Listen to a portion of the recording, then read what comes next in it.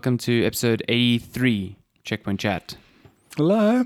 Hello. I like that our technical issues today were that you didn't plug the cable in. I'd rather have technical issues that are attributed to me being a dumbass Than than actual tech things being issues. broken. I agree. And it only took us not even 2 minutes to fix. So we good? Yeah, I was just like, why is this not working? Oh, wait. Look at that cable. It's just chilling there. You like, my gain's so high, but the volume's not coming through. And then we played back. It sounds like we're in a submarine. It's clearly coming through your laptop that sound is so weird. I wish I knew. It must be the I think you're right, the laptop mic. Sounds like we're in a box, basically. When's it?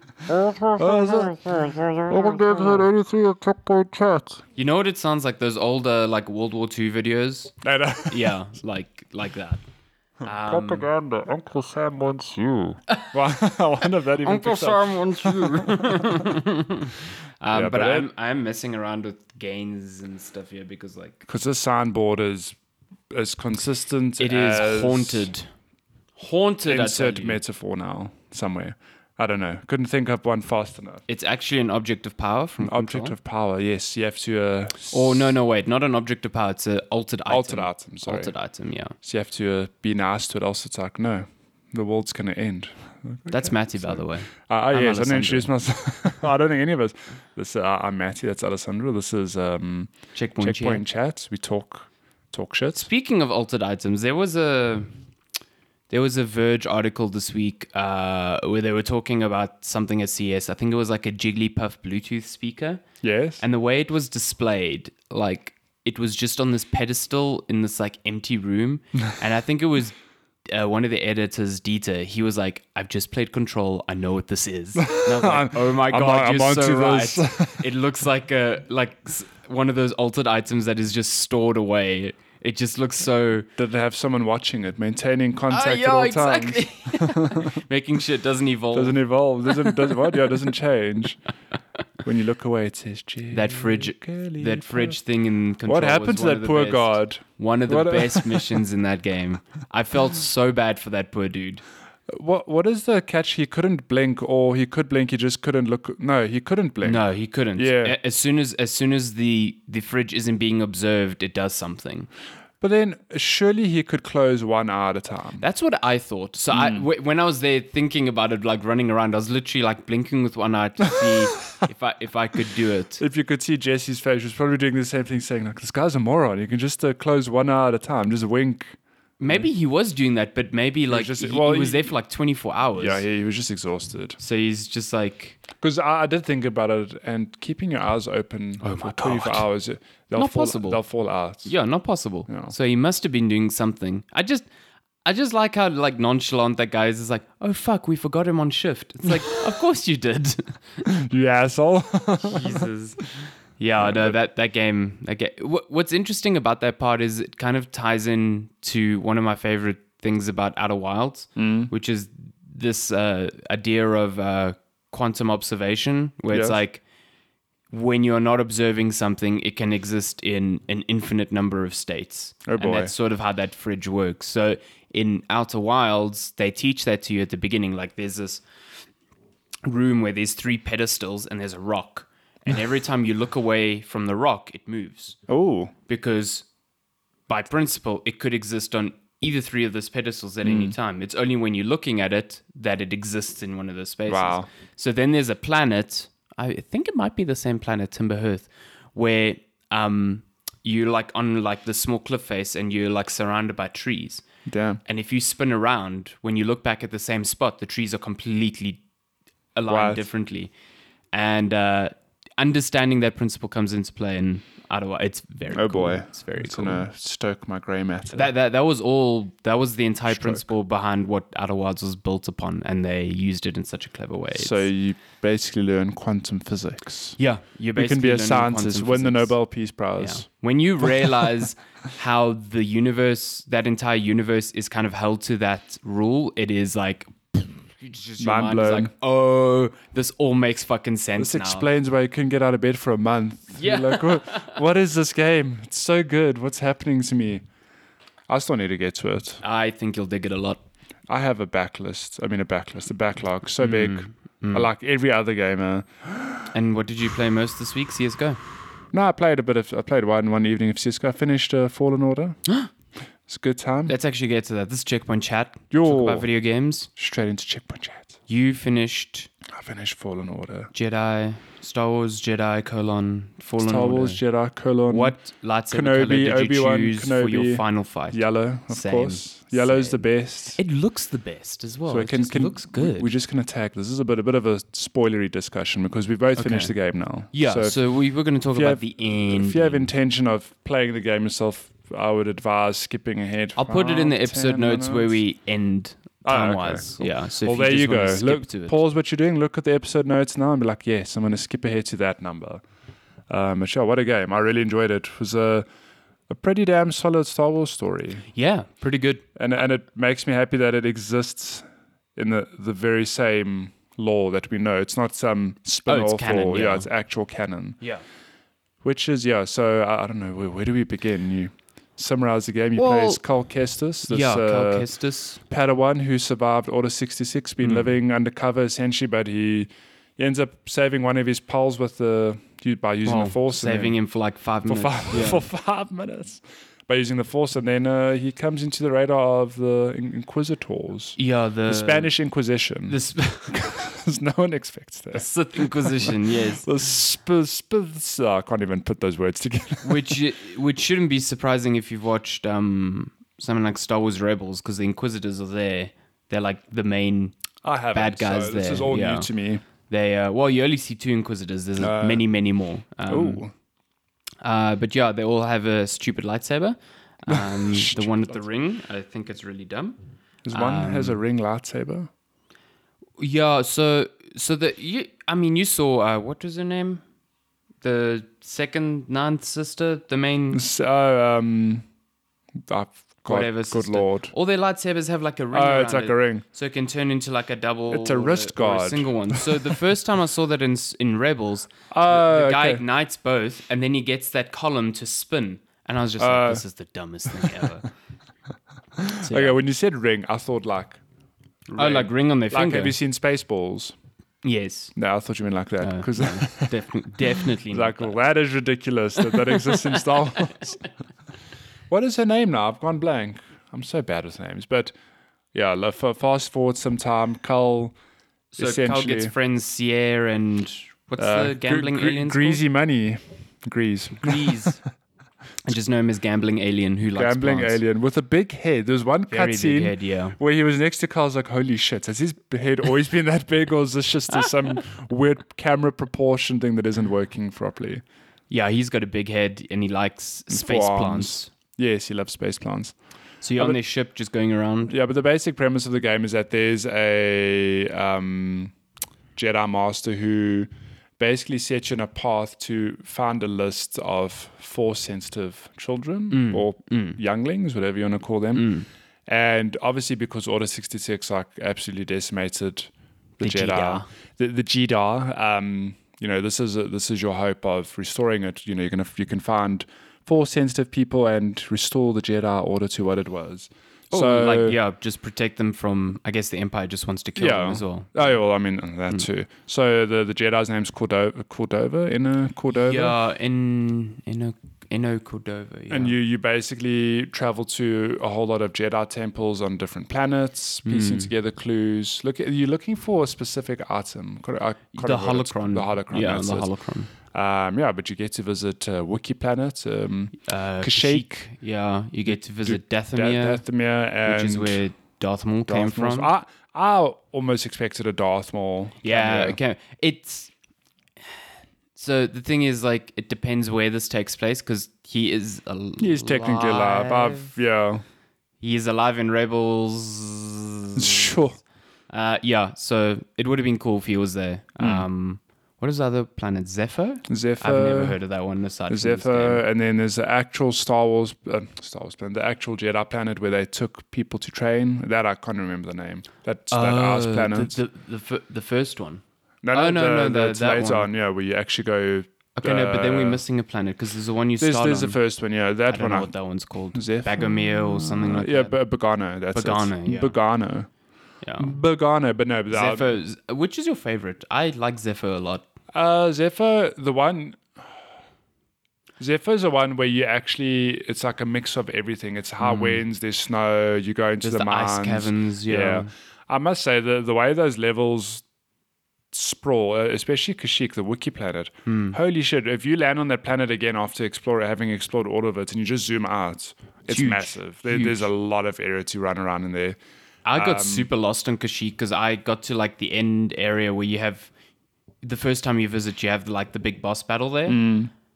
And then I got there and I was like, how do I get back? Because I was trying to get back a specific way so I could find something. So not take like the elevator that they give you.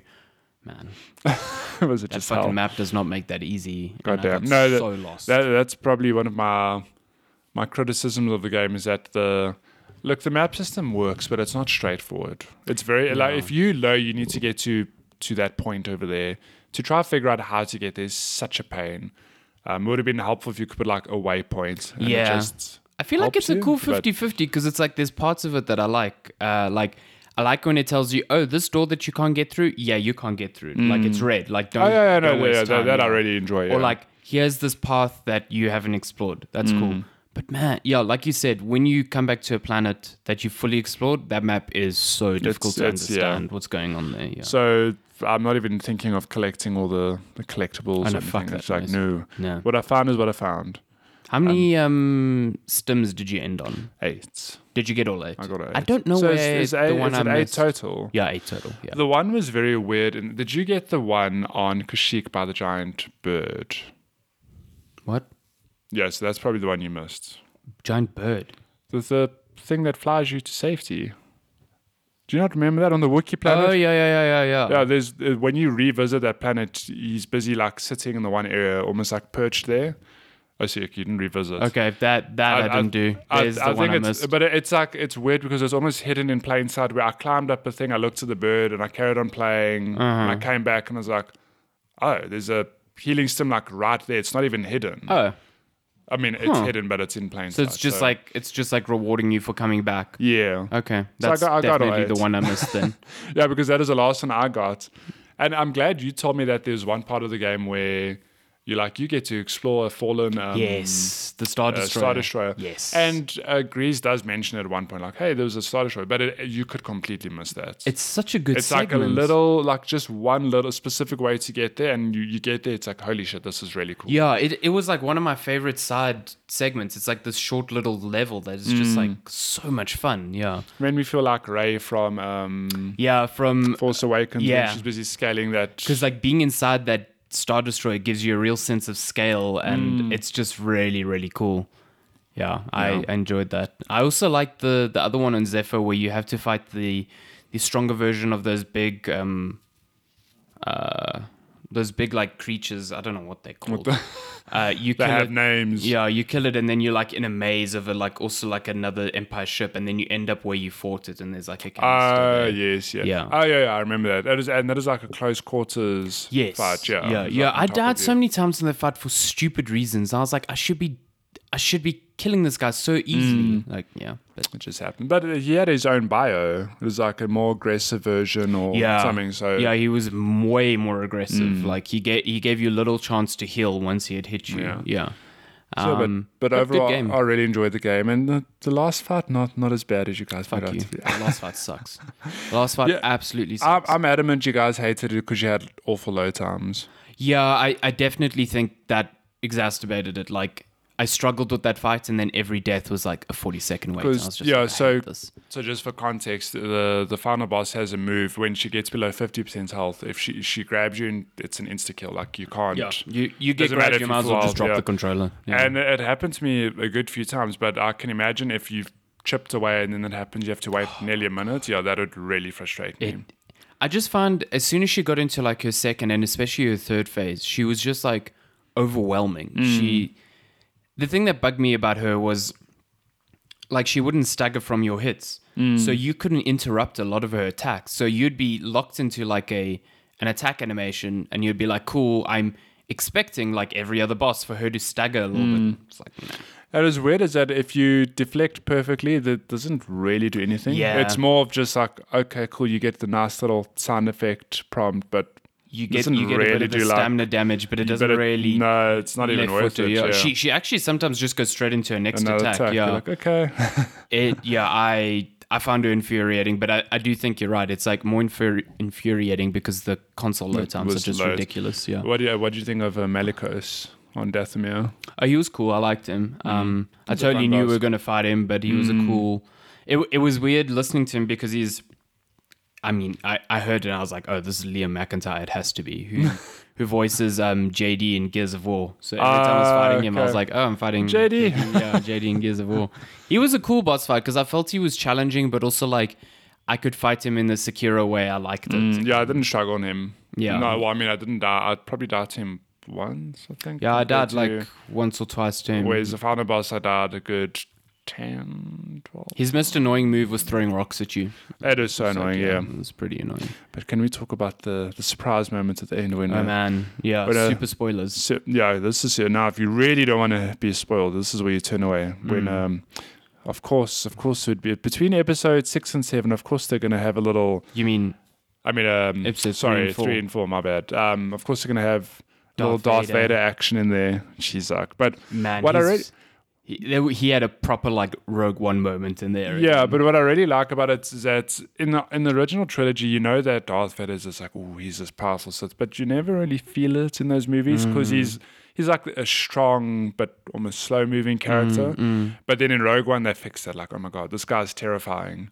Yeah, I mean, in Rogue One, that end scene where he's just cutting down all those rebels. That's when you're like, holy shit. okay. I see why everyone's Yeah, this is terrified of why him. people fear him. And then it happens in Fallen Order again, where he pops up and it's you can fight him for like a second and let you, like if you throw an attack at him, you like sort of just like brushes it aside. Yeah, exactly. And you hit him with your lightsaber, he blocks, and then it triggers a whole lot of a cutscene, and it's like, okay, we gotta run. We can't fight this Yeah. guy. He's way too strong. And that to me is like, yes, that's Darth Vader. You can't even challenge him. He's The best was Sia. She was like, "I'll cover you," and she oh my runs god, it in. and he's just like He literally like, literally just like flicks her away like a bug, and I was like- just like, fuck. I lost my okay, shit. yeah. So I was like, whoa. Yeah, no, I think we need to get out of here now. Yeah, Yeah. he was, and then he just like, you've got to do that whole escape from that underwater base, and he's just like following you the entire Yeah. time. It is terrifying. It's good. Yeah. But I mean, also shout out to Sia as well, who I think she had a really good arc in that. I agree. I think in the next game, they're going to lead into that as like she's obviously like highly seducible to the dark side because she leans into that at the end. You're like, damn, she is a strong Jedi. Yeah, I think her relationship with Cal is like one of the best parts of the game. It's really, really good. Oh my god! And that moment when she actually like knights him, Yes, and then yeah. accused that game had some really good Star Wars moments. It's where weird though. even- She knocks him with the Sith lightsaber. That I was kinda also like, strange. Yeah. that's a bit weird, but Yeah. I'll take it. Yeah, I'll take it. But they know how to get you, especially if you're a Star Wars fan, where it just cues that classic Star Wars music. Yeah, And I was John like- Williams like main. I was theme. like, oh my god, I'm gonna cry. yeah, they like Respawn knows what the fuck they're doing. I think also the ending. I think it was good. Like they're like, if we know where they are, then we risk letting everyone else know where these kids are. So they just like destroy the holocron. Yeah. which I think is I think Yeah. it's smart, and it also fits in with the canon. Like, if there was suddenly, they found all these kids and made this Jedi temple, like, where the fuck does that fit in? So, I'm interested to know where the next game is because Yes, I mean, yeah. at the end of the day, it's like Rogue One. We all watched it knowing like, well, shit, these people are probably gonna die. So at the back of my mind, I was like, well, maybe Kel's gonna die at the end of this game. But everyone's like, oh, I wonder what the sequel's gonna be. So I'm like, oh, okay, well, it sort of implies that he survives, and he does. And now I'm like, what will they do with the next game? the thing I'm most curious about is, like, I mean, the whole reason this works is sort of like a Metroidvania is because, like, you work under the principle that Cal... He's relearning his Yeah, powers he's like cut off his connection to the Force, and he's like reintroducing himself to the Force. Like, if you start the next game and like he knocks his head and he's got amnesia, I'm gonna be like, Like, okay, nah. no. Well, I mean, kind of funny spoke about this. They're saying, well, it would be cool if maybe the premise of the next game is Carl's there. They maybe stumble upon a Force, like a new Force-sensitive character, and he's like your master, and you're relearning. That'd Like be they pretty obviously cool. frame some other objective. but So Cal's still there, Carl's but you're there, not playing as Cal. Yeah, Carl and Sia are all there, but it's some new. I like that. So that's pretty cool. Like they can take the story long. I mean, the gap between 3 and 4 is long. We've got to let Luke and Leia grow up. So I do like that. I would be super, super happy if they intermingled with some people from like Star Wars Rebels, because they operate within that space. And if you watched Rise of Skywalker, I mean, it's a small like Easter egg tidbit, but like in that final battle where all the Rebel ships arrive, like what's her name? Sabine. I think it's Sabine. No, not Sabine. She's the what the fuck's her name? I forgot. But like the ship that's in Rebels that they all chill on is in there. Oh, is that okay? Yeah, and that scene had a lot of cool. ships. I read articles after, it's like, oh. They all come from here and here. So I was like, that's cool. awesome. Yeah. Even had old, was it Wedge? Yeah. I was like, yeah, I didn't even this guy. God, he's so old. He's ancient. Yeah, it was so cool seeing him. Yeah, and that's the thing. Like, it's a complete throwaway thing for everyone else who watches that. But I saw him, I was like, oh my God, he's back. Yeah. So Fallen Order, like we've beaten to death. It's a good game, not really the perfect game. Like, still a lot of polish you can go into, but a lot of things I'd see in the sequel that could be improved. They've got a feel for it now. I think the sequel, they'll fix a lot of stuff. A lot of the it was a lot better than I was expecting. Yeah. I'll put it that way. And again, hats off to Respawn for doing what they did, because that is no small task. Like, no. To put, I don't know, like to even think of, like, where do you even start with a Star Wars game if you are not, Disney or LucasArts? Like, to even touch that IP, it must be quite a daunting. And I mean, we saw thing, I guess it's in the news, but like Lucasfilm was pretty resilient to the idea of another Jedi game. So like for Respawn to not only like stick to their guns and say, this is the game we want to make, and then deliver on it. Because like I can imagine if they didn't pull it off, they'd be in trouble. We'd wait another 10, 15 years for a crack at another Star Wars game. I don't know. I'm super stoked to see what they do with a sequel, because it has to be a sequel. Yeah, give me at least one segment where I get to play a Seer with a lightsaber and a blaster. Ooh. Thank you. See, yes, I would love if the next one combines that, like blaster and lightsaber combat. I mean, Respawn would like go real fucking Bloodborne. So well. I mean, they've got a bit of shooter knowledge, and I mean, they haven't done a third-person shooter, but they know how to make a good FPS. So imagine there's some shooting mechanics in the. I mean, next one. One of my favorite Star Wars games of all time is Jedi Knight 2, Jedi Outcast, one of those Kal Katarn games. And the second one is literally like, it's a first-person shooter, but when you get your lightsaber, like it turns into third person. Okay. So it's always first person until you equip your lightsaber, then it's like a third person. That's cool. Fuck yes. Goddamn. Give that to me again. Make it happen. Be right there with you. Like, So we'll wait 3 to 5 years and see what they do next. Or you just go the Bloodborne route and you have like a, you've got your blast, and that's used as like a mechanic in the combat, like a stagger mechanic. Well, listen, I would have killed for. I know Jedi's say like, well, Obi-Wan, we know he quotes like blasters, like how uncivilized, whatever. Listen, the amount of range troopers I wish I could have just shot. Especially at the end when they throw like tons of troops at you. I'm like, oh my God, it would be nice to just pick them all from afar. It was so satisfying when you finally get like pull and you can redirect rockets to people. Or no, that was push. Oh well, you can slow. Well, I suppose you could grab it if you really wanted to. I'm sure. I'm thinking of more of control now. I'm thinking of when I could grab the rockets out mid-air. No, you can redirect them. If the rockets slow them, you can push. But you can slow it as well. You can slow it as well, and you can push it back to whoever was shooting it. Sure. Star Wars, good game. Good game. Make a note. 24 minutes of 15. Let's say. Cool. Spoilers are over.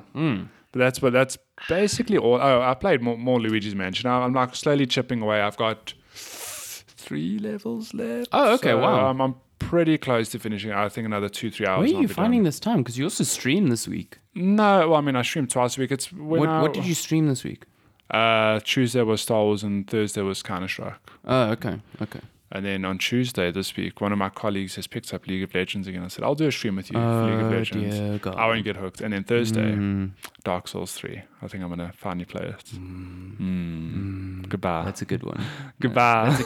That's a goodie. So Luigi's Mansion.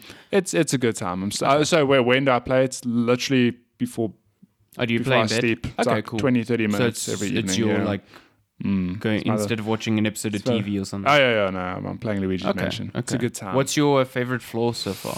I mean, I haven't played it. So. Probably still that director one that I mentioned last week, where you're on the the form one. the forms. Okay. Although I did get to one yesterday where it's you basically trying to get the next level button from 3 magician ghosts, Okay. and the whole theme of the level is it's all like magic tricks and illusions and stuff. So eventually you look on the map, you walk through a door and it teleports you somewhere else, and it's like, what? And you've got an exclamation mark telling you where you need to go, and it's like, but How do I get there? how do I get there? Okay. And you end up going through this whole like maze, and it messes with your mind, but it's really cool. Yeah. So you're finding the 3 ghosts of Dynamo. The 3 ghosts of Dana. I'm convinced now that Luigi's Mansion exists in the world of Control. Yeah, it's a prequel to And Control. the mansion is just the oldest house. It is. Because It's- the way it just houses entire beachfronts Well, and the- pyramids. Yeah, and the one level was Egyptian theme. There's a whole pyramid in it. I was like, how did this happen? It's the fucking oldest house. I mean, when you go into that Black Rock quarry in the oldest And house, you're there's like, all- yeah. how is there a mine down here? Don't Like, know. it's the oldest house. I'm just waiting for Ati to appear. I love how you just accept that it's the oldest house. Like, of course, there's a mine down here. Yeah, of course. It's like I get there and it's like, well, yeah, duh. Of course. Come on. I mean, when you're following Ati to wherever the fuck he is, it's like, how is this Oh, all yeah. here? Yeah. I don't know. I think one of the DLCs is called The Foundation. So you go back I there. think, yeah, I'm ready. Well, I can't wait for the story DLC because it will obviously expand the story. I mean, the one we have now, the Expeditions, that's cool, but it's just hard mode. gauntlets It's of like, enemies. And, yeah, yeah, no. okay. No. But that's what I've been playing. What Yeah. have you been playing? Do tell. Oh, man. I got super back in. Remember last week I mentioned I was busy playing Celeste again? You're just dabbling with some of my that God. Celeste. Oh my god! I think it wasn't too long after the podcast. I finished Celeste. What a that ending, man. That scene with my memory's so Theo? bad. Theo, that's the Yes. one. Theo at the fireplace, where you're just talking for a long time. He's really good. Like really, Yeah, really the good. story beats in that game are really good. Yeah. It's And phenomenal. I love how Theo, he's there to serve as like a bit of comic relief, but he also he's deep, man. he's got moments where he says stuff you're like, damn. And he's got his own issues as well. Like that whole moment was great, and then just the final climb, where you're confronting you're confronting your anxieties. It's just so well And done. I love how it takes you, it's almost like a greatest hits of all the levels. Yeah. And it just mixes all the mechanics into this one long level. It's And really it cool. also just like shows you, like, you get to the end of each stage and you literally could not complete this without the help of Badeline. Badeline or confronting Madeline's own fears. Like, it's so baked into the design of each Yeah. level. It's, man, what a game. See, but now you've fallen down the same rabbit So yeah, hole. like so then I was like, I collected most of the B-side cassettes as I was going, because I actually just found them. They were Yeah. pretty easy to find. Yeah, there's one or two. There was like one that I found, and I was like, missed, let's that I look it needed up. help with. Yeah. So I was like, okay, I'm gonna see what these B-sides are about. And man, they are That's- much harder. That's the rabbit hole. They are way harder and way longer than I thought they'd be, but I can't stop playing them. Yeah, that's the thing, and I think that's why I insisted, like, just try it, because anyone will be put off being like, no, I don't want to play like I've just beat the game, it is hard. I want to, beat my head against the wall even more. But when you play, you just try it. You do one room, like, oh, okay, like I managed that. Well, shit, this room is impossible. Let me just try it. And you do it, you get past it. You go, oh, okay, well, let me just try this next one. And you just carry on going until you finish them. Again, it just You're nearly halfway through the B-sides now. Yeah. I played so much Celeste last weekend. The B-sides also like tie into the narrative of like, oh, I can't do this. It's like your self-doubt, and then you try and you try and you try and you go, oh, I kind of know what I need to do. Now I just need to execute. Yeah. And when you get it done, you're like, man, I overcame something difficult. You know what I mean? My favorite part though is you send me that video. You're like, what the hell? Like, what is this room? What do I Man, do? that one in the inn. Fuck. But that's a lot of rooms. You get there and you're like, what am I even meant to do here? Listen, I've used videos once or twice now just to look like people speed running the B-sides. It always kind of depresses me because I think I'm doing like really well. No, until you watch the speedrunners. Or no, then I load up a video and the room that I'm stuck on is like 1 minute into their 4-minute video. Oh, yeah. I was like, oh, The B-sides are very long, actually. yeah. But it's good. It's the best part of it is going back to normal levels because I'm mopping up all the strawberries now Oh, as that's well. so easy now. And you just destroy them. Like I remember specific rooms like giving me so much hassle. Now they are trivial. Yeah. Not because you get more abilities in Celeste or anything. It's just like You just your learn the skills game, have skilled yeah. up. Like Yeah.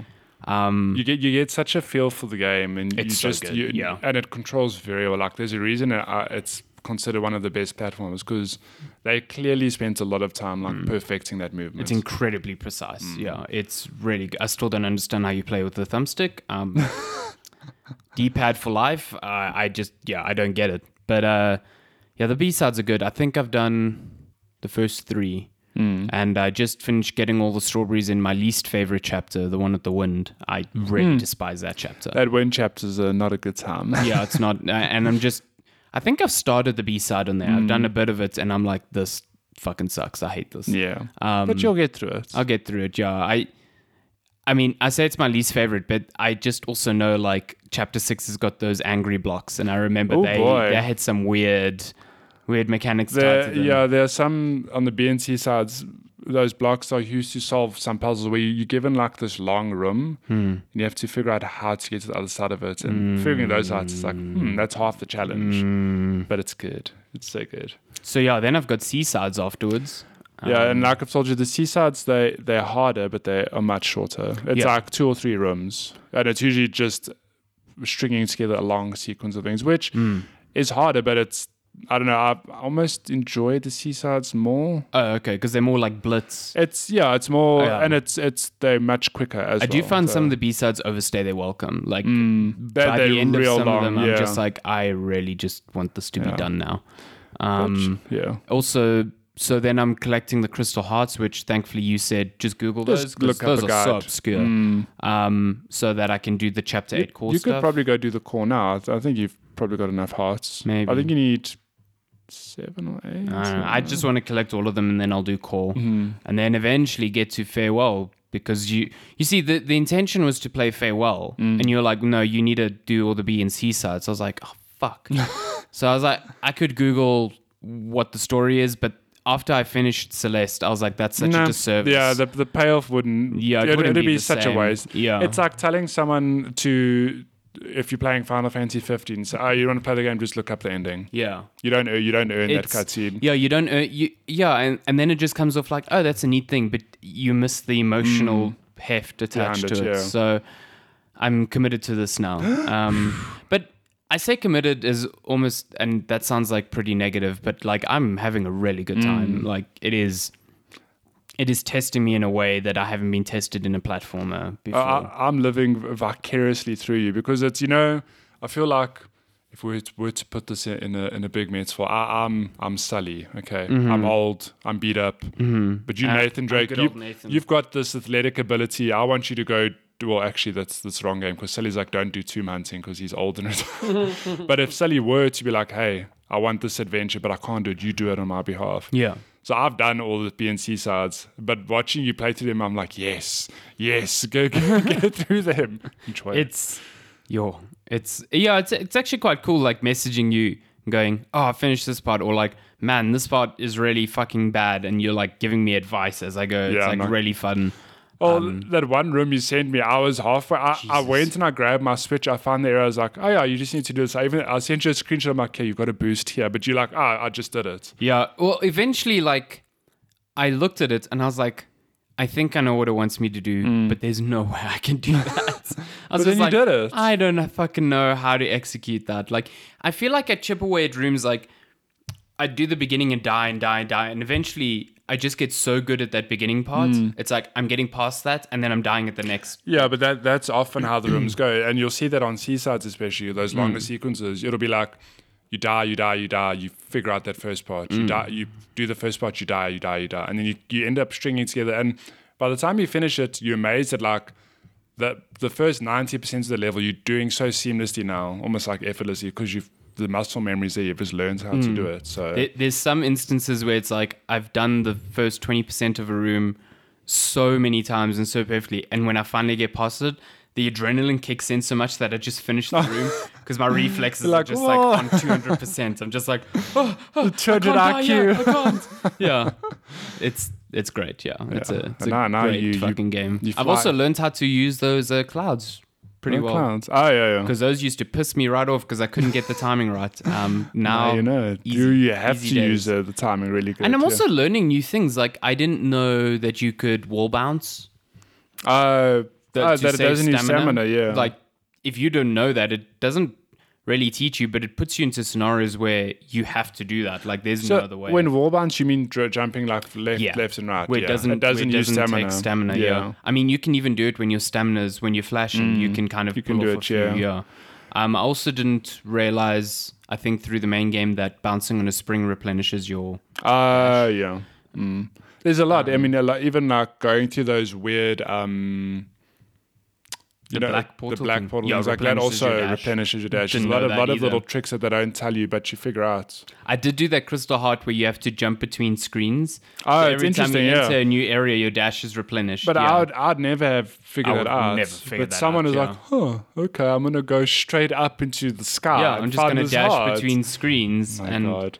Yeah, that feels like breaking the game. I've told you, I think it's core, so 8, the Seaside's core, they teach you something that's literally the last level. Like, oh, by the way, here's this move, and you have to use it to beat that level. But so it's not a new ability, it's just something you never put together? It's just a new move. It's like, I think, like maybe some people would figure it out, but it's not obvious that you could do that. It's like, oh, okay, like shit, imagine having this at the beginning of the game. Oh, really? I think a lot of speedrunners use that move specifically to get through levels quickly. Through levels way quickly, but it's not obvious. And they teach it to you like right at the end of the game. It's like, wow, okay. Thanks, Matt Austin. Well, it's like the final chapter. You've suddenly got 2 dashes, and it took me a while to kind of adjust to that because it completely changed the way I thought about how I could get to places, and then it fucked me up when I came back to a B-side and suddenly only had 1 dash. I was like, wait till you get to core, there's no dash. I hate everything. Yeah, and you know that I only learned this week. So there's no dash because the mountain's like super weird there. Yes, I do remember. So, but I learned this. I was on the Celeste subreddit, and someone's like, "Oh, funny, got the 20-second strawberry on the first level," and I was like, wait, so when you finish the game entirely, you get a golden strawberry at the beginning of each level, which means in order to like get it, you have to play the whole level without dying. Oh, fuck off. Okay, so that's like, imagine playing any of the hotel without dying once. Okay, nope. So that's how the golden berries work. But then there's another berry on the first level where you have to do the whole thing without using boost. No. So I'm like, how and do all the levels without boost? No, I think it's just the first one. Okay, yeah. And I think it's something of like there are tricks in that you have to be precise. You can jump, obviously, but you can't boost. And there are ways to get through some of those rooms. And I'm like, how? How is that possible? I'm just thinking about the hotel without dying, and it makes me want to throw the switch at a wall. Because there are so many cheap deaths in that. Like the chase with Oshiro. No. I don't want to think about when you finish the game, go watch a speedrun. Speedrunners do it in under 30 minutes, and it's insane to watch. You finished it again in like an hour and a half, didn't you? Yeah, so I played it again. I don't know, I just had an urge to play it. I did it in 2 hours. Damn. And then I played it again and finished an hour and a half. I mean, and there's plenty of room for me to improve, but I'm definitely not going to do it in half an hour because do it. No, because become South Africa's only Celeste speedrunner. Those speedrunners, like the amount of time investment you have to put in to perfect that, I'm like, no, do it. No. Just stop CS:GO and play competitive Celeste. I just found the idea very romantic. I found it romantic. Yes. No, I do think it's very romantic to think that I'd like to finish a game in under an hour. Like that's a goal I'd like to do, but half an hour. No, definitely not. So we'll see. Celeste is good. Celeste is a good time. Also been playing Frostpunk again. Living in 2018 year. Sure. 2018. 2018. Yeah. Oh, well, no. This is the expansion or DLC. Yeah, so... Why do they label it? they call it the Last Autumn. They call it an expansion. It's part of their season pass. So their season pass, they've been adding like scenarios because the base game was like a scenario. That's hilarious because it's literally a season pass. Yeah, season pass in this winter. This is the autumn one. You're going to get the spring one and the summer. Fuck, I hope not. But this is like billed as their most expansive scenario yet, and like 100% it is. So it takes place before the main game. The autumn before the big winter that comes. Yeah, if you don't know, in Frostpunk, the whole premise of the game is that there's a big winter coming, or has a big winter It's hit. there. It's like now, like humanity scattered, and you got to survive. It's like freezing cold conditions, and you basically build your city around a big generator that to like kind of helps you like survive. Yeah. So now this is, I guess, a prequel. We said like Yes. it's autumn. Yeah, so it's autumn, and you are sent to one of these like seaside towns to build the generator that would eventually, become one for the winter. So, so it's the actual one from the main game that you're building. well, yeah, there's multiple sites. Okay. So instead of having to, so you don't contend with the cold, at least not at the beginning. So you don't worry about that. What you do have to worry about now is you have to worry about your workers' discontent and their motivation. So depending on how high or how low your motivation is, your work efficiency is affected, and discontent can affect things like strikes in the workplace. Things like workplace safety and discontent and like work hours and stuff all contribute to strikes. And strikes, like to resolve strikes, you have to like bargain with your workers or give them something, or it becomes a real problem. Just like real life. And then on top of that, you're stuck to these deadlines. Like you've got 4 phases of building this generator, and each phase is a milestone. And you've got a time limit. Like you have to finish for the first milestone by X, day, whatever. Otherwise you get fired, and then you have to restart again. Which seems like a really weird thing. Like you're fighting for the survival of humanity. Like getting fired doesn't seem like a productive I think in thing. the original Frostpunk, the way they contextualized it almost made a bit more sense. Like you're not going to save humanity the way you're running this place. Yes. Like we're throwing you out. We're throwing you. They either throw you out of the camp or they tie you to the generator and let you burn, which is interesting. Horrific. Yeah, pretty horrific. So this one, you've got a new book of laws. A lot of them, or some of them, are repeats of laws. But if you played the original Frostpunk, you know that it eventually diverges into like you can go into an authoritarian type of regime or a more like religious based one. This one, it's like you side with the workers or you side with the scientists, and they depending on how you do it, like you can go into a more like socialist type of like law thing, or one that's more authoritarian again. And that brings its own implications. Like I tried to side with the workers at first, and it gave me an incredibly good working force and a lot of people to work with, but it also meant that they started interfering with, like, they wanted to make put through laws that didn't make any sense. Their ideas just didn't make sense. Like we need scientists for this. Yeah, and that was the run where I didn't realize I had time limits on the milestone, so I got fired like pretty quickly. So then I tried to side with the scientists, and they were interesting because they were like, they wanted to be treated better than everyone else. And I was like, fuck you. But they allowed me to institute a lot of like security things. So I could install security barracks around to make sure people were working and kind of like force them to. And then... Well, it sounds awfully authoritarian to me. Yeah, and then I could, instead of shipping in workers, because so here...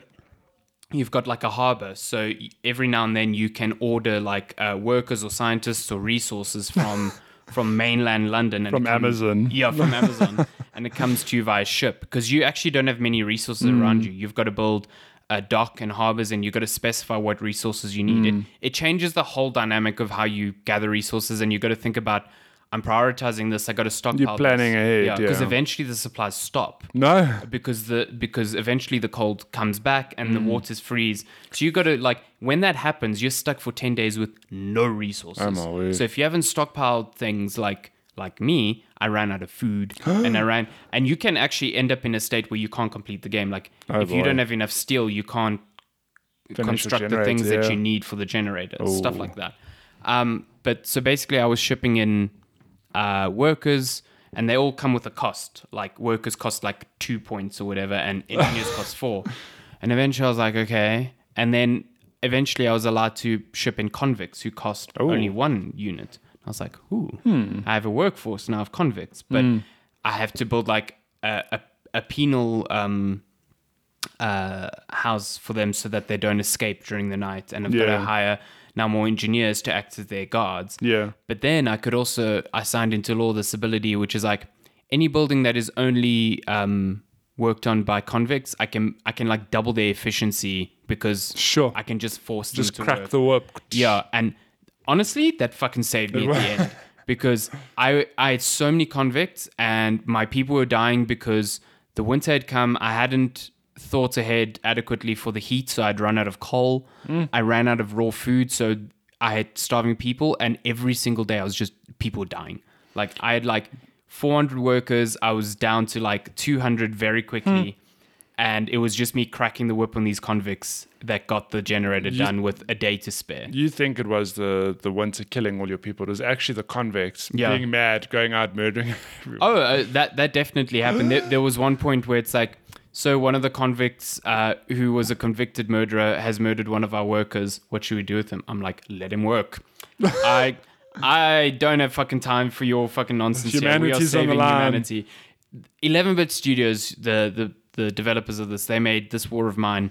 Like, the original Frostpunk get hard decisions. This one is just the same. Next level. It's like, you can think of something so small that has an impact so far down the line. Yeah. It's unbelievable. Like, at the beginning of my run, there was one instance where a letter came, and it was from mainland Liverpool. And it was like, oh, Liverpool. This man's daughter is dying. Should we let him go home to see her? And I was like, yeah, okay. At the time I didn't care. And it was only like 2 hours later where I got a message saying, we got a letter from that man, his daughter passed away, but it's given your people hope that you allowed him to go see. Okay. And it like raised motivation. I was like, oh my God, that's so cool. Yeah. And then like there was a much darker instance where one of my citizens was like, hey, these guards you employed are cool, but they keep stopping me. They don't stop ugly looking women and men, but they keep stopping me because I'm pretty. And I'm like, so I didn't listen to her. And then like later on, I get this message like, oh, she killed herself because she was being molested by the guards. Shit. And I was like, oh my God. It makes you feel fucking horrible. Yeah. Like, but in a way where it's like, the whole game is you just spinning all these plates and sticks, and you've just got to decide which are the Which most plates important. are more important, Yeah, yeah. which plates you can't break. And by the end of it, like, I lost a fourth of my workforce, but I got the generator done. You got and the we job left. done. That's all that matters. And then the game just like gut punches me. It's like, let's see how efficient your generator is, because there's like optional upgrades you can do on the way, and it's like poor. And I was like, oh, for fuck's sake.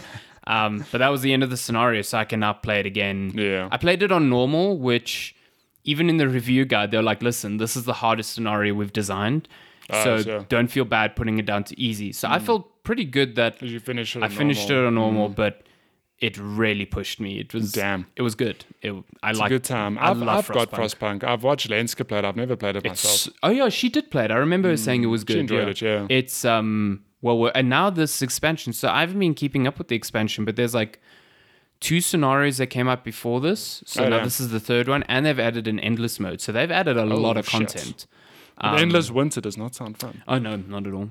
But like I now want to go back and play the other scenarios because like it's the bug has bitten me again. This game is really good.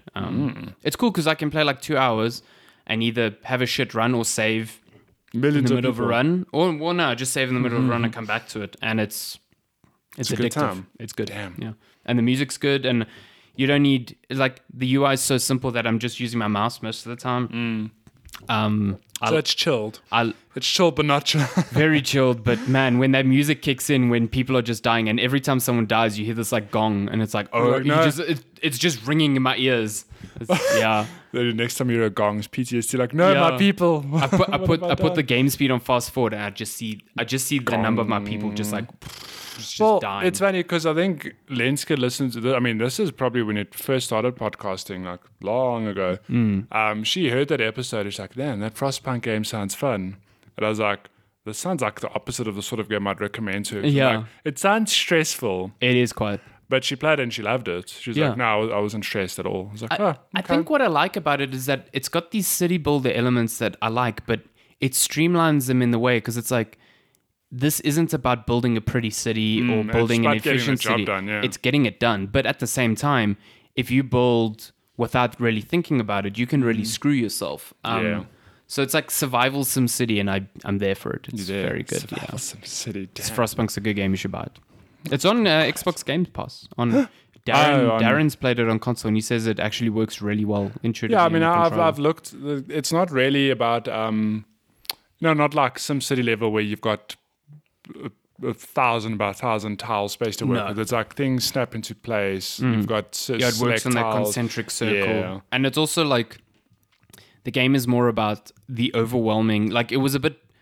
It actually wasn't. When I came back to the expansion, I was like, man, I got to probably replay the first scenario again to understand the tutorial. And the first like half an hour, I was like, oh god, I don't remember. Yeah. But man, then I was in. Like the UI is so intuitive, and it gives you the information you need when you need it. It's it's pretty easy. It's a good time. It's a good time. Yeah. Oh. Should we get to game releases? Game release. There's a dime a dozen these days. Yeah. By the minute. More on that later. But I don't know if anything's coming really until like Feb or March. Well, I mean, I say that obviously games are releasing, but I'm talking about the big hits we expect. I think the big one that for this week that just passed was Dragon Ball Z. That came out, and it's actually, Carrot Cake. Yeah, Dragon Ball Z Carrot Cake. It's actually getting much better reviews than I expected. Oh, well, like pretty good, like 8s and some 9s I've seen. Like, damn. I'm like, did not think that would happen, but okay. We're looking at game releases from the 18th to the 24th of January. So on the 21st, we've got Mega Man Zero -ZX Legacy Collection, PC, PS4, everything. Xbox One, Switch. We've got Temtem in early access. That's the Pokemon clone. Pokemon MMO. Yeah, is it an MMO? It's an MMO. Yeah. So I listened to GameSpot's podcast, who is hosted by Jake Decker and my reviews editor there, Callie Plaguey, and they both super big into Pokemon, and they chatted about Temtem, and I really want to try Temtem. They like it. Yeah, it sounds like there's stuff in here that Pokemon could learn from. Interesting. So yeah, that's out on early access and PC on January 21st. Nice. Kingdom Hearts 3 Remind DLC. Can we just point out that Remind is split into two? It's why? Mind. Remind. Re isn't a word. No. Like by itself. But it's probably to emphasize the mind. To Power of love. To remind you how dumb their naming conventions are. The naming conventions are awful. So that's out on PS4 and Xbox One January 23rd or 25th.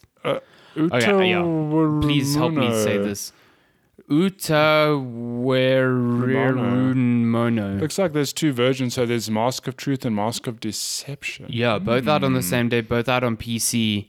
But UTAWARERUMONO. That is a mess of vowels, and I know. Oh, it's UT-aware. UTAWARERUMONO. Utawerumono. I don't know. Whatever. That's coming out January 23rd. And then the last one for this week, Final Fantasy Crystal Chronicles Remastered Edition, coming to PS4, Switch, Android, and iOS. Damn. I played Crystal Xbox Chronicles. got fucked in there. Like, I played this game on DS. I enjoyed it. There's like a... Final Fantasy. Is it a spin-off thing? There's so many like spin-offs and just games with the brand attached to it. Okay. It was fun. I enjoyed it. Okay. But I don't know how it holds up. Because it kind of relied on the DS a lot because obviously it had the touchscreen. So I don't know how it'll translate to... I mean, iOS and Android, yes, but I don't know about the other... I feel like the same... although Switch as well. Switch has got a touchscreen. So. Yeah, but it's like when The World Ends With You came out on Switch and it was on DS. It's like having that second screen was so integral and it just didn't feel right on Switch. Yeah. So even though it's a fucking great game. Yeah. Cool.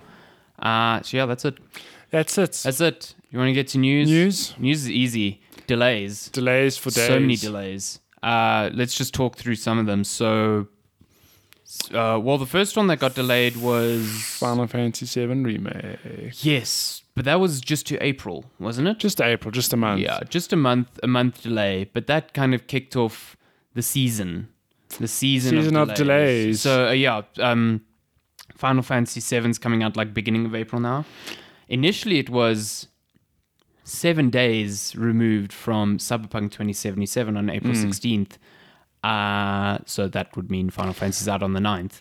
Now... that delay, it meant that Final Fantasy VII Remake, Resident Evil 3 Remake, and Cyberpunk were all coming out within 2 weeks of each other, which is just insane.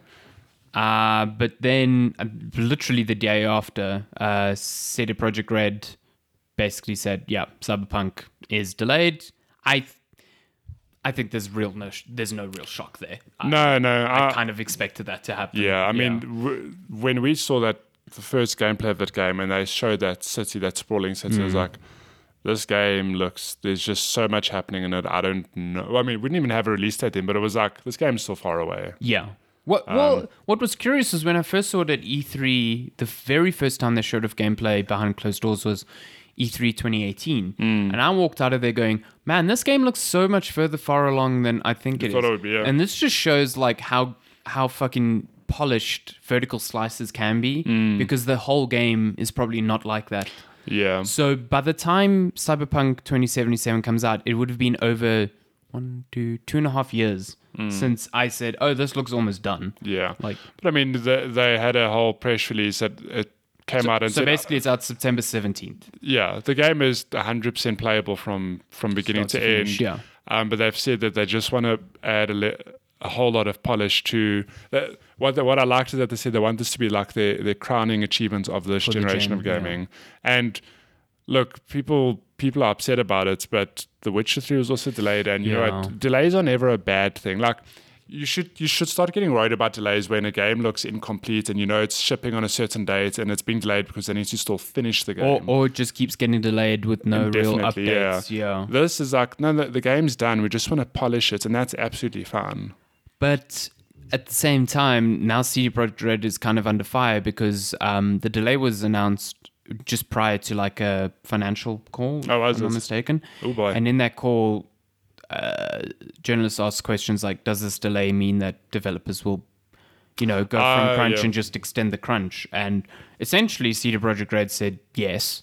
They said that in more polite words, that longer hours will be expected of the employees and whatever. And this is the counterpoint to like delays are never bad. It's like delays are never bad for the game as an end result, but often it means just extending a period of crunch that already existed. So you know that upsets me, because when I think of a game being delayed, it's more like, I know there's crunch in this industry and like there's almost no escaping it. But at the back of my mind, I thought like, shit, okay, they're delaying from April to September. That's like an extra, 5 months? I'm like, well, that at least gives breathing room to the developers. But it looks like no, they're going to just keep crunching for the next 5 months. I think, so I don't know. I think crunch, like, there needs to be far more nuanced conversations about crunch, because like, I don't think there will ever be a studio that can survive without crunch. But I also know that there are complete diminishing returns when it comes to that. Like, eventually, you're just forcing people to work, and their productivity is so low that you'd benefit from sending them home, getting them, good night's rest, whatever. But at the same time, crunch can be managed. Like, I work in the software development industry, and I've seen firsthand that there can be instances where, yes, you'll crunch for a week or two, but then you are given lax working hours the 2 weeks after that or whatever. The problem with the games industry is that you get these things that are commonly known as like death marches, where it's not 2 weeks of crunch, it's like a year of crunch. Yeah, it's like and it's forever. Just unrelenting. And I remember, was it Neil Druckmann, who they finished The Last of Us, which was a pretty intense project for Naughty Dog, who have their own issues with crunch as well. And then went straight into Uncharted 4. And it was like going from one crunch to the next. To the next. And if I'm not mistaken, that's part of why Bruce Straley left. He was just like, I can't do this. With things like that, I almost think that when a game's finished, you almost need to give, like, I know it can't really work like this, but you almost want to close a shooter for like a month or 2 or 3. Have skeleton staff for patches and general updates. But damn, to like just move on straight to the next project is ridiculous. But I mean, and the sad part is that a lot of studios run off the work. Okay, I don't know how this applies to CD Projekt Red because they're in the EU, but I know a lot of American studios, they work off contractors. Yeah. So like when a project is finished and the studio's busy spinning up pre-production on another one, they don't need the animators there. They don't need them for 6 months doing nothing. So you come out of this period of crunch and then you don't have a job. Yeah. And it's ridiculous. It's like from the stress of being overworked to the stress of now I need to find another job. And like, when you get into a new job, you need to hit the ground running. It's like, it's hard. Like, and the problem is, it's not like, well, if they don't like it, they can find another industry. It's like, with that attitude, we are losing people who could potentially be making some of, the best genre-defining games out there purely through Just burnout. leaving, And it's like something needs to change in the industry to make it more sustainable so that the people that are there, that are good now, stay there. Because the average lifespan of lifespan sounds horrible, but the average span of a game dev staying within the games industry is like less than 5 years. It's nothing. It's not on. Like 0. Yeah. So like we had Needlin on a few weeks ago, and he's been at Naughty Dog for a while because he's part of a team where between projects they get to work on new tools. He's got a very interesting position that he's just creating tools and stuff. Yeah. So he never has no work to do. Yeah. And I've spoken to him before about crunch and his thoughts on it, because Naughty Dog's been in the news for intense crunch, and he has a different view on it than me. He says, there definitely is crunch and it sucks, but from my conversations with him, it sounds like Naughty Dog manages it well because they go through periods of crunch and then they understand that people need downtime afterwards. Yeah. So he doesn't have the same negative, view on it that I do, and I think that's because the management in Naughty Dog deals with it correctly. And I think that's where the nuance is lost in the conversation. Is like people go, crunch is bad, but they're not looking at how a studio is managing crunch, because it's unavoidable. Yeah. Like it is completely unavoidable. As much as people say it isn't, it is unavoidable. But there are ways to mitigate its effects. Like, But I mean, even to put that into context, we had Nealon here over December. The Last of Us 2 is coming out in May. You'd imagine they're under crunch now, but he said, no, the studio is basically closed for like yeah, a week they're closed for at the December, festive period. Yeah, which some studios wouldn't do that. They're like, no, the game's out in 4 or 5 months. We have to get through this, So I don't know. But then again, like I do think it depends. Like you do get the crunch where people will burn out and won't be motivated to work. But how do you make it that, or how do you create an environment that people crunch, but they're happy to be there because they want to see their hard work come to life? Like even in my industry, like I'm grateful that the team I work on now, there's like absolutely no crunch or very little overtime. But I know there are people that work in agencies that like just work forever, like constantly crunching because they like working on campaigns or whatever. And some people love it because they just want to win awards and like be noticed and that sort of thing. And other people are just like, well, this is shit, but I've got nothing better to do. So but I don't know. It's such a tricky thing, because then it's like, then it's almost like, oh, if I don't crunch as hard as that guy, it's going to look worse on me.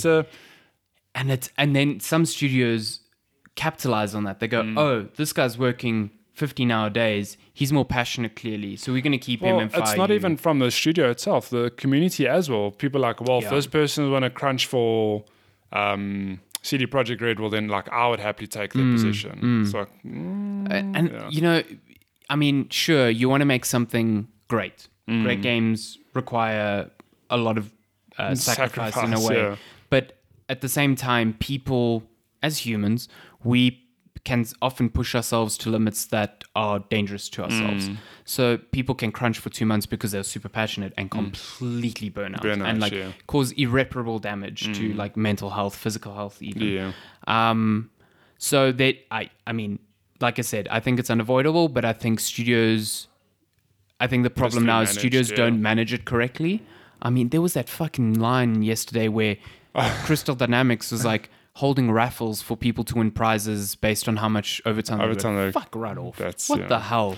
I don't know. Like, I think what dystopian nonsense is that? I think that's a way of them. They're trying to manage the crunch, but it's like a very distasteful way of Jesus, managing it. I could not believe that I was reading that. But, so there are ways to mitigate it, and in America, the big thing is like, we need unions to protect workers, and I think that is the difference between studios in America and studios in like maybe Poland, CD Projekt Red, where the EU has very different rules concerning that. So I think, I just think the problem is when these come up, it's always it's presented as a black and white argument, like crunch is bad, there should be no crunch, but there needs to be far more realistic and nuanced conversations about the realities of the work, but how it can be managed far, far better. God damn.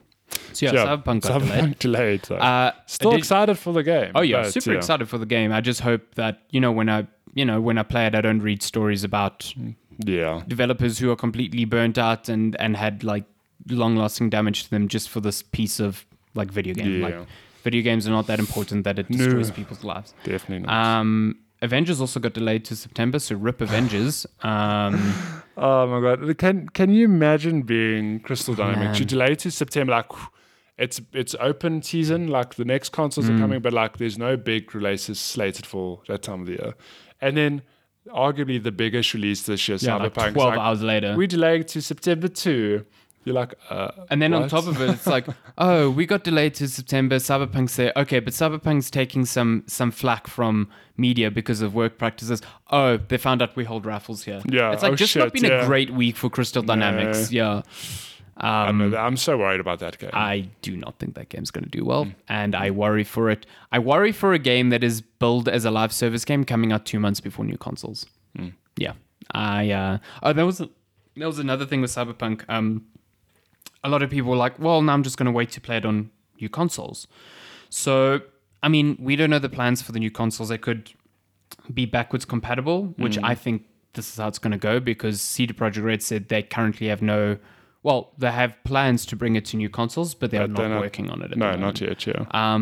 So my assumption is that new consoles come out, you can play Cyberpunk on the new consoles, and maybe just like Xbox does with their backwards compat, you get like a bit of a resolution boost or a frame rate boost or whatever. So we'll see.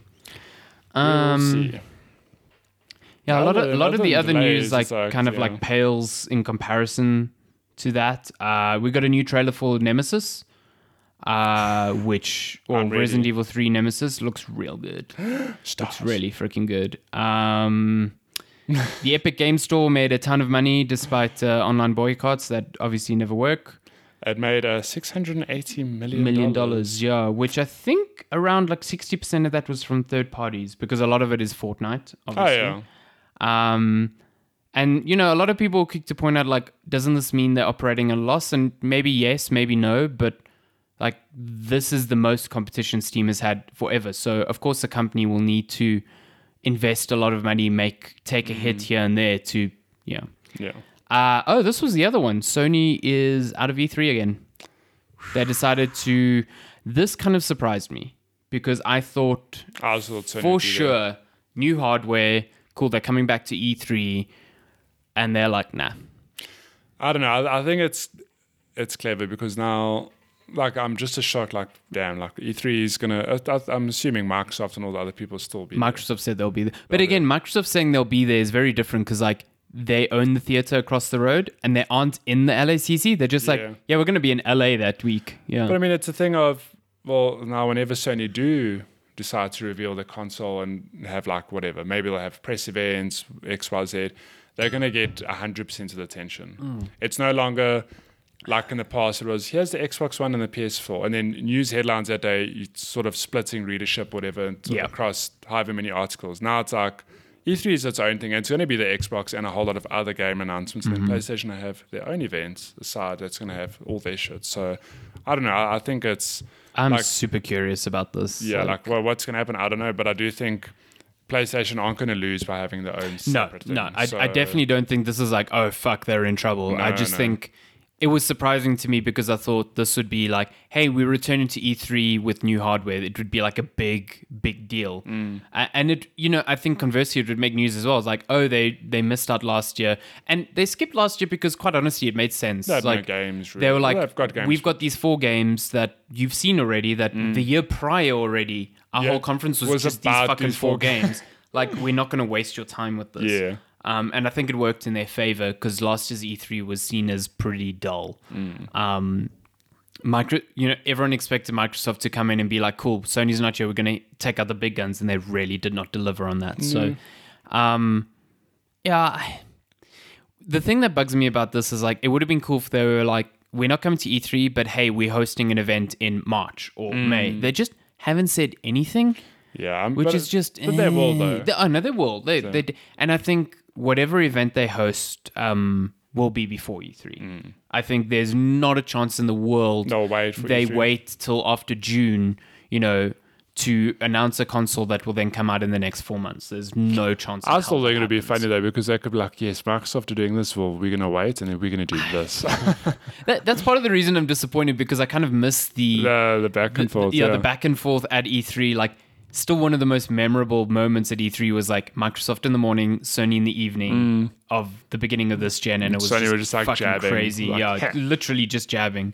But I also think this gives Microsoft a second shot at like really stealing the show. God, I hope so. And I think Microsoft not only learned throughout this gen, but they learned from last year, and this year they're gonna. I think they've really been holding out on not holding out, but like you said, they've learned the lessons, and that this is the year where this is what we thought would happen last year, but I sincerely hope this year, now that we've got all the studios under their belt, they've got the services in place, they've shown their console that they come out and they really like this next gen is. I already feel like there's this aura around Microsoft where people are like, they are doing good things. Like they revealed the console at the Game Awards and was like, that looks stupid, blah, blah, blah. But that has died down completely. I'm not seeing anyone talking about the design anymore. No. What I'm seeing now is people going, this thing is probably going to be more powerful than the new PlayStation. Yeah. And now people are just concerned about cost. Yeah. But like the concern isn't like, will this console be good? It's just like, will I be able to afford it? Which is a good position for Microsoft to be in. I love hardware. I love new hardware. I can't wait. It's E3 is going to be more so. This just means E3 is really losing relevance. More than the big loser here is E3 itself, because it really is. It felt empty last year, and I think it's just going to get worse. The fact that a major console manufacturer doesn't feel the need to go to E3 during a new console launch is telling. That is telling to me. Doom got a new trailer, Doom Eternal, because that's out in March still. Damn, how many Dawson faces did Darren loves Photoshop it with delays. That's his go-to. That new Doom trailer fucking did it for me. It's so good. It's and that's I also cannot wait out for this that year. game. Yeah. Holy shit. So many. Speedrunners are playing. That is Ring insane. Fit, They're finishing the Ring Fit adventure in like 18 hours, but that's 18 hours. That calculation makes no sense. So they're like, the one calculation is like they're burning 40,000 calories. I'm like, no, that's not possible. You'd be dead. You'll die. I'm sorry. Yeah. Like, I think about a 21K run and I've burned 2,000. Now I need to do that 20 times. Not a fucking chance. No. You'll be dead. Like, that just doesn't work. You'll be a corpse. Is it? I don't know if there's any other news. I think that's about it. Yeah. Okay. I'm calling it. Yeah, I'm calling it. Okay. So this means we are in questions. We are in questions. If you want to send us questions, you can at. Oh, did we talk about this? Oh no, we did talk because it came out. Like as we recorded last week. You can email us at checkpointchatpodcast@gmail.com. You can also find us on all the social platforms: Instagram, Checkpoint Chat, Twitter, Checkpoint Chat, Facebook.com/checkpointchat. Send us questions everywhere. I think we got mails while we were recording. We got one from Megs. I only see one from him. Okay.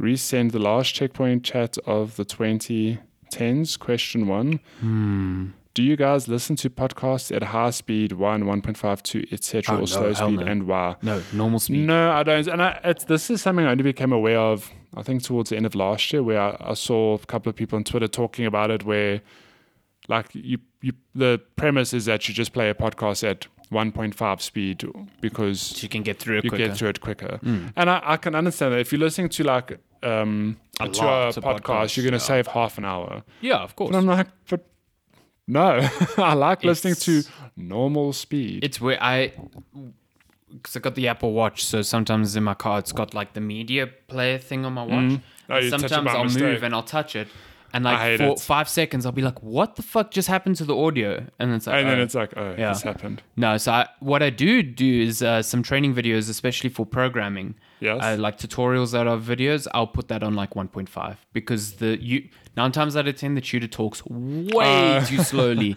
and having it on 1.5 actually doesn't make a difference. We so. need you to. Yeah, no, fuck, it drives me insane. So that's when I use it, but for podcasts, no, I don't. Yeah, I think, okay, I think, oh, what am I doing here? Ooh. I think Migs was planning on sending a whole lot of his questions from Nosh, but there's only one. Okay. Because it says the last checkpoint chat of the 2010s question 1, but then nothing. Maybe he's spreading them out. He's going to spread them out over a couple of weeks. Which means we only have one more question on Twitter from... You see, because we went over last week. This week we we had got like under. 20, 25 Yo, questions that's so last many. week. Send us more Everyone questions. burns out. Send us more.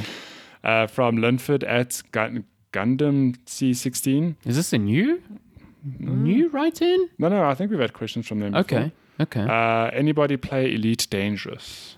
Oh, so No. I did when it first came out. I enjoyed it enough that I seriously looked into investing into a what are they called? HOTAS systems? Is it HOTAS? HOTAS? I have no It's idea. basically, like joystick and a little thrust little controller, so I feel like I'm flying a ship accurately. So I looked into investing in one of those because it was cool. It was like Space-Time Truckers. It was a good time. Space-Time Truckers. But I haven't played since. I don't have the time to invest into it that I want to. But it's a good game. I remember it coming out and me being like, this is pretty fun.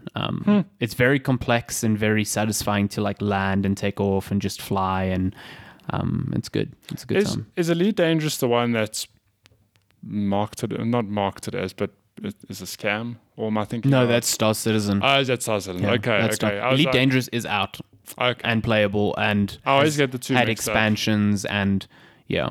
I remember at the time it was a big thing. It was like, which will come out first, Elite Dangerous or Star Oh. Citizen? That was in like fucking 2013, and Elite Dangerous has been out, and Star Citizen is still not out. So Goddamn. yeah, no, it's a good game. If I'm curious to hear actually thoughts of people who do play it now, what state it's in, whether it's a good time to like jump back in, have they made things easier, stuff like that. Because I know it is on console, so you can play it on a controller even. So Space, the final frontier. it really is. I Yeah. went back and I found the questions from Megs. It's funny because some of them aren't applicable anymore. Sorry, Oh. Megs. Just because we didn't record that one weekend, and I think he did send questions like regardless. 10,000. Yeah. So here's an interesting one. It's Cool. actually, we were in our time machine now. It says, is Outer Wilds and Disco Elysium really the shizners that the majority of game critics make it out to be? Yes. Which of the two would you choose? Hmm. P.S. Will Alessandro finish Ori before the first episode of Checkpoint Chats I in did. the 2020? I You did. I did it before the first day of 2020. Yeah. Fucking nailed it. I haven't played enough Disco Elysium to say which is the better one, but I really loved Outer Wilds, so I like Disco Elysium too. I've played a little bit of it, and I'm like, yeah, this is fucking good. If I had to choose which one I'd want to play first, I think Outer Wilds. Because I want to play Disco Elysium, but there's something about it. Like, It's I a think book. you have to, you really have to want to play it too. Whereas Outer Wilds seems like I've never watched trailers or gameplay or anything, and it just seems like It's a bit more palatable. I Yeah. think you could do 2 or 3 runs a night because a run is 22 minutes. So do like 2 or 3 for an hour and a half, and you've like, cool, Good. I've made progress. Yeah. damn. Okay, next question. What are your thoughts on Netflix's The Witcher? Will you play The Witcher 3 again or play The Witcher trilogy again? So I actually watched. finish it? No, I'm on the last episode, so I watched the penultimate one yesterday, Mm-hmm. and that episode was fucking good. I think that series gets off to a really janky and slow start, but man, it really picks up. Yeah, when it starts converging all its timelines, it's like, oh, okay, cool. This is awesome. Yeah.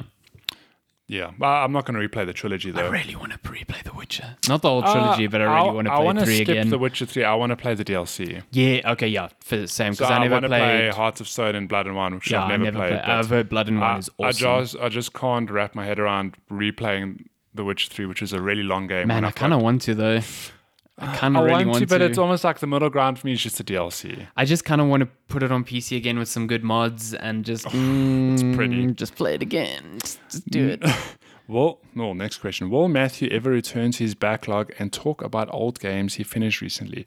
Yes. So like I've said, I'm going to play Dark Souls 3. Yeah. And I don't know how soon after, but I do also want to get back to Bloodborne. I want to play the DLC. Yes, you haven't played the DLC. Played the DLC, so so good. I mean, and I've got a list actually. I started doing what you did, and I'm keeping track of the games I've played this year. It's so simple to do, and my best is going at the end of the year, going like, oh shit! Like I think I've already played 6 games this year. How? Have Well, you not played so many? finished. Oh, Not you've started finished, playing but, 6. Okay. I finished Celeste this year. I finished this Frostpunk thing. I'm replaying Outer Wilds.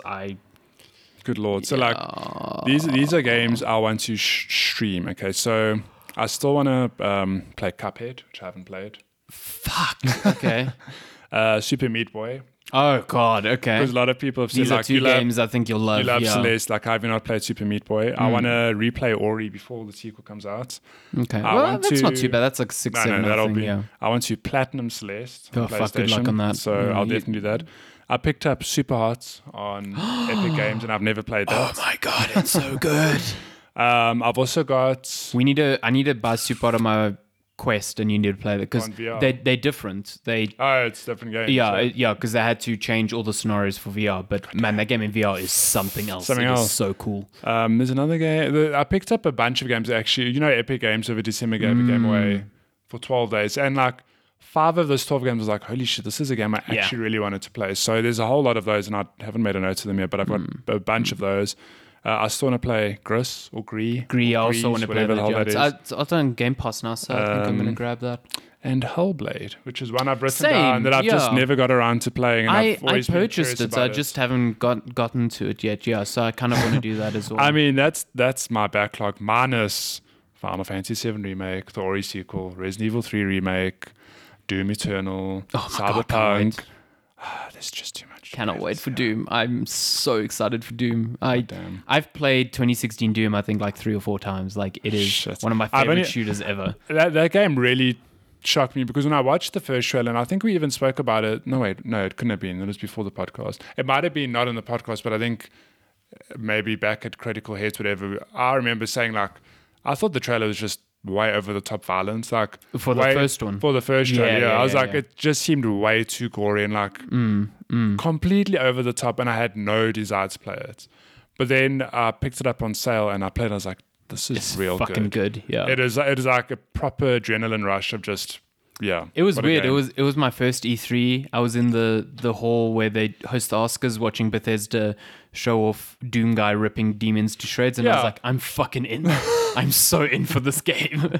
goddamn. And I think that's the last question because some of the questions Migs has so like the one is about Final Fantasy VII Remake being released as part 1 of an unknown number. We actually answered that one. Yeah, we spoke about that. Yeah. Yeah, but I think that's all the questions. Oh, what is your drink of choice for the end of the year? Let's hop in your time machine. What did you drink lots to see the decade out? Monster Energy, What? Chocolate. and then I went to bed at 10 o'clock. What? You had a monster, you went to bed. Whenever people like I have like a monster, if I have a monster, I try not to, but if I have a monster like 4 PM, they're like, oh, you're not going to sleep. I'm like, bitch, please. Please. So yesterday was Zelda, my mother-in-law's birthday. Love her name. So, oh yes, good name. So her and Lenska go to work early. So what we did is we got up early before they go to work to have tea and banana bread. Okay. Ooh, I love banana bread. I mean, not tea, sorry, coffee and banana bread. Yeah, so Lenska made the night before, got up, I had a cup of coffee with Fresh my banana bread, and I went straight back to Ooh. bed after. I That slept sounds like a baby. lovely. That's fun. That sounds so good. It's And delicious. coffee. Oh, man. My mom made the traditional Portuguese orange cake thing. Your mom But- makes the traditional orange cake. Dude, she found my grand's recipe and she Oh makes my it God. perfectly. But it's like it comes out and it's like an airy. It almost feels like a very airy orange loaf. You can't give that to me. I'll eat the whole thing. I'm sad because we had it like 2 days ago. No. I'm sad I don't have more for you because it's... Oh, You devoured it. You it is- snorted I mean, it. the one in Princess is fine. This one How dare is- you? no, The this one in Princess is delicious. This one's miles better. Okay, it smells better. Fine. better. I'll take I it. need you to come here and eat it because Bake me a cake. it's so good. It's so good.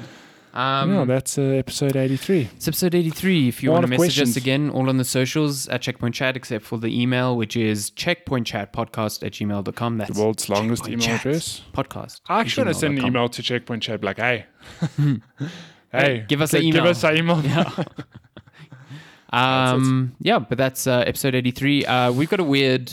So next week's episode is going to be one of those evergreen ones because I am away in Cape Town. Alessandra's leaving us to play Celeste and Switch in Cape Town. And then I think it's the weekend after you're I'm away. in Cape Town. Yeah, so I'm away on the 25th and then you're away on the 31st. So we will have to skip one episode because like there's just no way we're recording another Logistics. 2 today. So but there will be one next week and then There won't be the 1 week. there'll probably not be, but sorry. just look out on Twitter and whatever will remind people. Maybe I'll record a solo episode, half an hour, like, sup.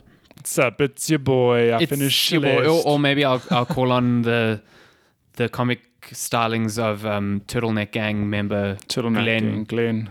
Glon. Glon. Yeah, Glon. But we'll see. We'll keep shit updated. So, Cool. yeah. Okay. Thanks for listening. I love you. Bye. We'll see you next week. Okay, bye. Bye.